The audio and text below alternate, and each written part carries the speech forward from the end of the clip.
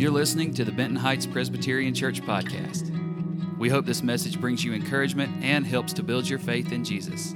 We're glad you're here to listen to this message from Pastor Paul. So we are in the concluding sermon on John chapter 17. Not concluding the Gospel of John yet, just John chapter 17, where we have looked for a few weeks now at the longest prayer of Jesus that's recorded in the Bible. The first week, Jesus prayed for himself. So if you have needs, don't we all, feel free to pray for yourself. In weeks 2 and 3, we looked at the longer section where Jesus prays for the believers, those who are already Christians. And then today, we're going to see how Jesus prays for those who have yet to believe. In the big picture, Jesus has now been in his public ministry for 3 years, preaching, teaching, healing, casting out demons, performing miracles. And now he's just hours away from going to the cross and dying for our sins. And he stops and he prays. And it just shows that you need to pray first, no matter what you're facing. There are certain recurring themes and words in this prayer. One of those that Jesus uses quite often is glory or glorify. It occurs 9 times in chapter 17. And the point is this: our lives are short, brief. God gives us only so many days, only so many dollars, and we either can waste or invest our life for the kingdom. Oftentimes we waste our life because we don't know what our purpose is. Where did we come from? Where are we going? What are we here for? When Jesus speaks of glory or glorifying, he's telling us that he has lived with this mission, this purpose of glorifying God in his life. And he's going to pray for us today. And we would invest our life to the glory of God. That our dollars for God, our days for God, our relationships for God, our careers for God, our family for God. So it's all for the glory of God and for the good of others. You see, if you live for the glory of God, then you will make a significant impact in the lives of those around you. And what Jesus is getting ready to do here is make an investment, an eternal investment in you and me. He's going to go to the cross to take away sin, to give forgiveness and a relationship and eternal life. And as Jesus prays, he does it in such a way that we get to overhear it. And you know something of a person's heart when you hear them pray. And prayer is not only a sense of disclosing something in somebody's heart, but it's also a way of relationship building. So as Jesus is praying, he is telling us what's on his heart, but he's also building a relationship with us. It's also, as Jesus prays, he is telling us his priorities. And I want us to capture so vividly what Jesus is talking about so that his priorities become our priorities. And so Jesus is praying, and we pick back up in this prayer in verse 20. Jesus says in his prayer, "My prayer is not for them alone," that is the believers he's just prayed for. "I pray also for those who will believe in me through their message." So let me pause right now and just ask, do you believe in Jesus? This is amazing. 2,000 years ago, Jesus is about to die so that people can be forgiven. And he is looking down the corridor of history and he's praying for you. You're on Jesus' heart. You're on Jesus' mind as he's preparing to go to the cross. He continues his prayer. That all of them may be one, Father. This is the language of unity, another recurring theme in this prayer that we'll hit on again. that all of them may be one, Father, just as you are in me and I am in you. May they also be in us, so that the world may believe that you have sent me. God wants his people to be one, so that as we go out and invite others to meet Jesus, they can become a part of his family. Because look, it's really hard to go out and say, we hate each other. We're mean to each other. You want to join us? Not a great sales pitch, is it? If you go to a doctor and the doctor says, I'm here to make people sick, well, you're going to go find a new doctor. If in a family you're always getting beat up rather than built up, well, it's hard to encourage someone to join that family.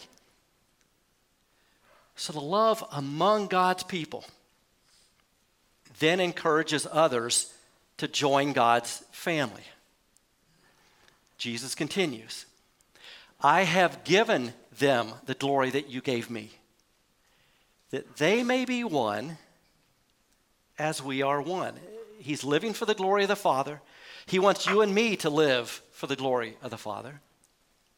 He continues, I and them and you and me, so that they may be brought to complete unity. Then the world will know that you sent me and have loved me even as that you have loved them, even as you have loved me. Jesus here is praying for unity, so I want to pause for a little while and talk more about unity. Why is it that Jesus keeps repeating this over and over? Well, first of all, know this, that unity is godly, division is demonic. Unity starts with God. Jesus prays here that they may be one, that is, his people may be one, as Father, you and I are one. He's leading us to talk about the Trinity. This is a view of God that only the Bible and only Christians hold. Now, some religions teach that there is one God. Some religions teach that there are many gods. Only the Christian faith believes, adheres to, proclaims the biblical truth of one God in three persons, Father, Son, and Holy Spirit. So that God is unified, relational. God is one. Father, Son, and Holy Spirit, loving one another, serving one another, in communication as one. So when here we listen to Jesus in his prayer, he's talking to the Father, which is what he always does. He has done that throughout history. It's relational, there's a oneness, and it's a pattern, and it's a model for us. As believers, when we gather in unity, we are fulfilling Jesus' prayer. This is how we are to do our own families and the connection with our spouse in particular. After 39 years of marriage, I can assure you that Lori and I are better together than me trying to do anything just on my own. I don't have to tell you that. You kind of guessed that, didn't you? And together, we can do a lot more than just one of us could. That's why I've said, if you want a better marriage, then pray with and for your spouse. God says that there's to be a husband and a wife, and the two are to become one. This is how the family is built. This is how the church family is built. Unity starts with God. So when we aren't practicing godly unity, then that's something that is demonic. You see, we are born into a world that is filled with folly and pride and rebellion and division. We think it's normal. It's not. In heaven, right now, there is no division, there is no disunity, there is no disagreement. So when we operate with God's grace in a unifying manner, we are demonstrating the character and culture of the kingdom of God. And we are doing spiritual battle against demonic forces that seek to divide us. Why do I tell you this? Because at this point, Jesus' prayer is in an upper room with 11 guys overhearing. There used to be 12. What happened to the one? Judas Iscariot. He rebelled. He didn't act in unity. He, according to John 13:27, had already opened his heart to Satan. Satan had already gotten Judas on his team. At this point that Jesus is praying for unity, he's praying to the Father in the presence of 11, not 12, because unity is already broken and it's satanic and demonic. Some of you think rebellion is a good thing. It's not. We live in the midst of a culture where rebellion against authority is seen as a good thing. It's demonic. So let me tell you two things of what unity is not, and then two things of what unity is. First of all, what unity is not. Unity is not uniformity, that everyone's exactly alike. Let me put it this way. Christianity is much like a home, not a prison. In a prison, you have uniformity. Literally, they give you a uniform. Everyone dresses the same. You have the same kind of bedding, the same square footage, the same schedule, basically the same diet. Christianity is a home, not a prison. So within Christianity, there are going to be a difference of cultures, different languages, different music styles. We don't practice uniformity. People are going to have different dress, the way that they dress. They prefer different Bible translations, prefer some more contemporary style, some others more traditional, some a blend of both. But unity is not uniformity. The second thing that unity is not around methods. The Bible has principles that are timeless and unchanging. We have methods that are timely and changing. The principles never change, the methods do. And sometimes what happens is people get confused and they think their method is God's principle. So if you're not doing it their way, you're not doing it God's way. Let me give you an example. How many of you are parents? The Bible says, Proverbs 22:6, here's the principle: train up a child in the way they should go. That's the principle. What's the method? How are most of our children being trained? Well, think about coming alongside of them with schooling. There's homeschool, there's private school, there's charter schools, there's public school. Which one's right? Proverbs 22:6 says, train up a child in the way they should go. The point is your child growing in godliness? That's the Proverbs. Is your child growing in godliness? It has so little to do with school choice and so much to do with what happens in the home. So you can have diversity of method because unity is around the principle, not the method. I'll give you another example. In the New Testament, it says to greet one another with a holy kiss. Are we about to do that? We are not. When the Bible says greet with a holy kiss, that's a method. What's behind that method?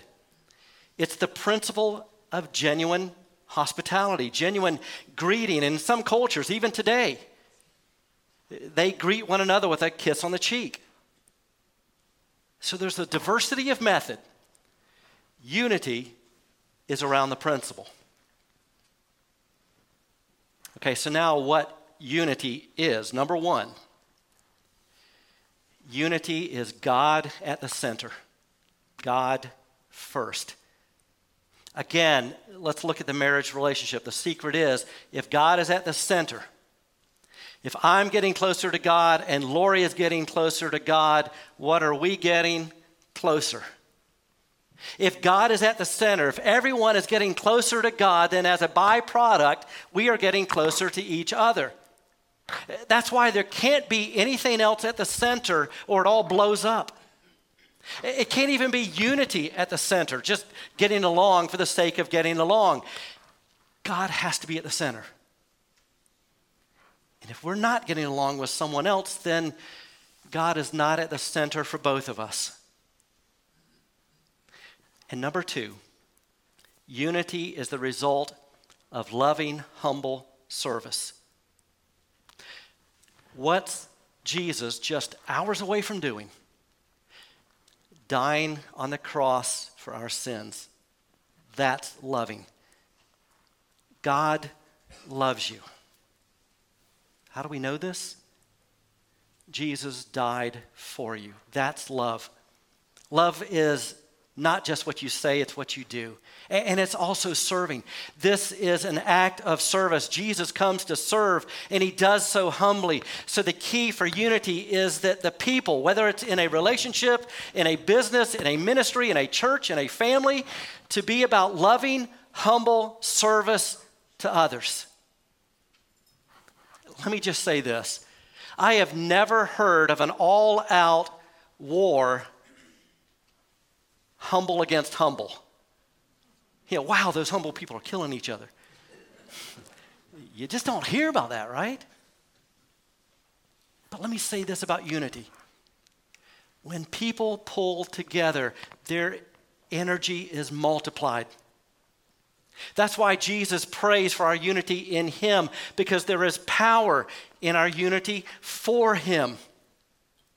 And then look what happens. Sin is forgiven. People are baptized. Marriages and families are honored. Lives are changed and transformed. And get this, we are 2,000 years removed from Jesus' prayer, and Christianity is the biggest movement in the history of the world. More people worship Jesus than anyone else in the history of the world. The Bible is the most translated book in the history of the world. The church exists in more nations than any other organization in the history of the planet. No one is as big as Jesus. Nothing is as big as Jesus' church. And you know why? Because when people pull together under the will of God, inspired by the Holy Spirit, surrendered to the Word of God, that gets multiplied. All right, next verse. Jesus continues his prayer. Father, I want those you have given me to be with me where I am and to see my glory. The glory you have given me because you loved me before the creation of the world. We glorify God because he is glorious. Everyone lives for the glory of something or someone. We choose Jesus. And the good news is Jesus wants us to know him and live for his glory. The one who is in glory then comes down in humility, and after he dies and rises, where does he return? To glory.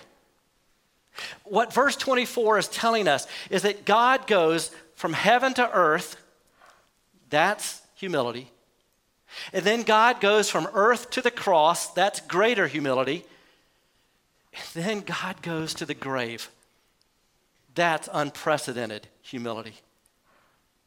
But then God conquers the grave and he ascends back into glory. So think about this right now. In the presence of Jesus, the angels are singing, departed saints are worshiping, and our prayers and our praise and our singing join with their voices. That means this life is a bigger deal than you think. And that means this Jesus is a bigger deal than you can think. And then the final two verses, and this is crazy. Jesus prays the longest prayer, and then he ends it by describing how we are a part of his rescue crew. Jesus has been on a rescue mission for us to save us, and then he wants us to be on his rescue crew to help save others by pointing them to the Savior. He concludes the prayer, Righteous Father, though the world does not know you, I know you, and they that you have sent me, and they know you. I have made you known to them and will continue to make you known in order that the love you have for me may be in them and that I myself may be in them. What is Jesus' end goal? The glory of God manifested in love. Jesus in verses 1 through 5 prays for himself. In verses 6 through 19, he prays for believers. And in verses 20 to 26, he prays for others to become believers. For 26 verses, he prays. He prays for everyone. And he continually prays against one thing: the world. The world that is in line with Satan. In 2 Corinthians 4:4, Satan is referred to as the god of this world. But at the cross of Jesus, Jesus does battle with Satan and darkness and evil and hell. And at the cross, not only is your sin forgiven and a relationship with God restored, but your life is saved out of the clutches of the demonic forces that are seeking to own you. Those are disarmed. So Jesus goes to the cross and he suffers and he dies and he substitutes in our place for our sins so that guilt can be assuaged and forgiveness be brought to you. Jesus here prays 17 times in 26 verses against something that he refers to as the world. What does he mean by that? Now, in the New Testament, the world can mean a variety of things. It can mean all the nations. It can mean the various cultures, the various races. But here and elsewhere, wherever Jesus speaks against it, he's referring to it as a system that is corrupt and counterfeit. You see, God is the creator. Satan is the corrupter, the counterfeiter. God is the king who sets up a kingdom.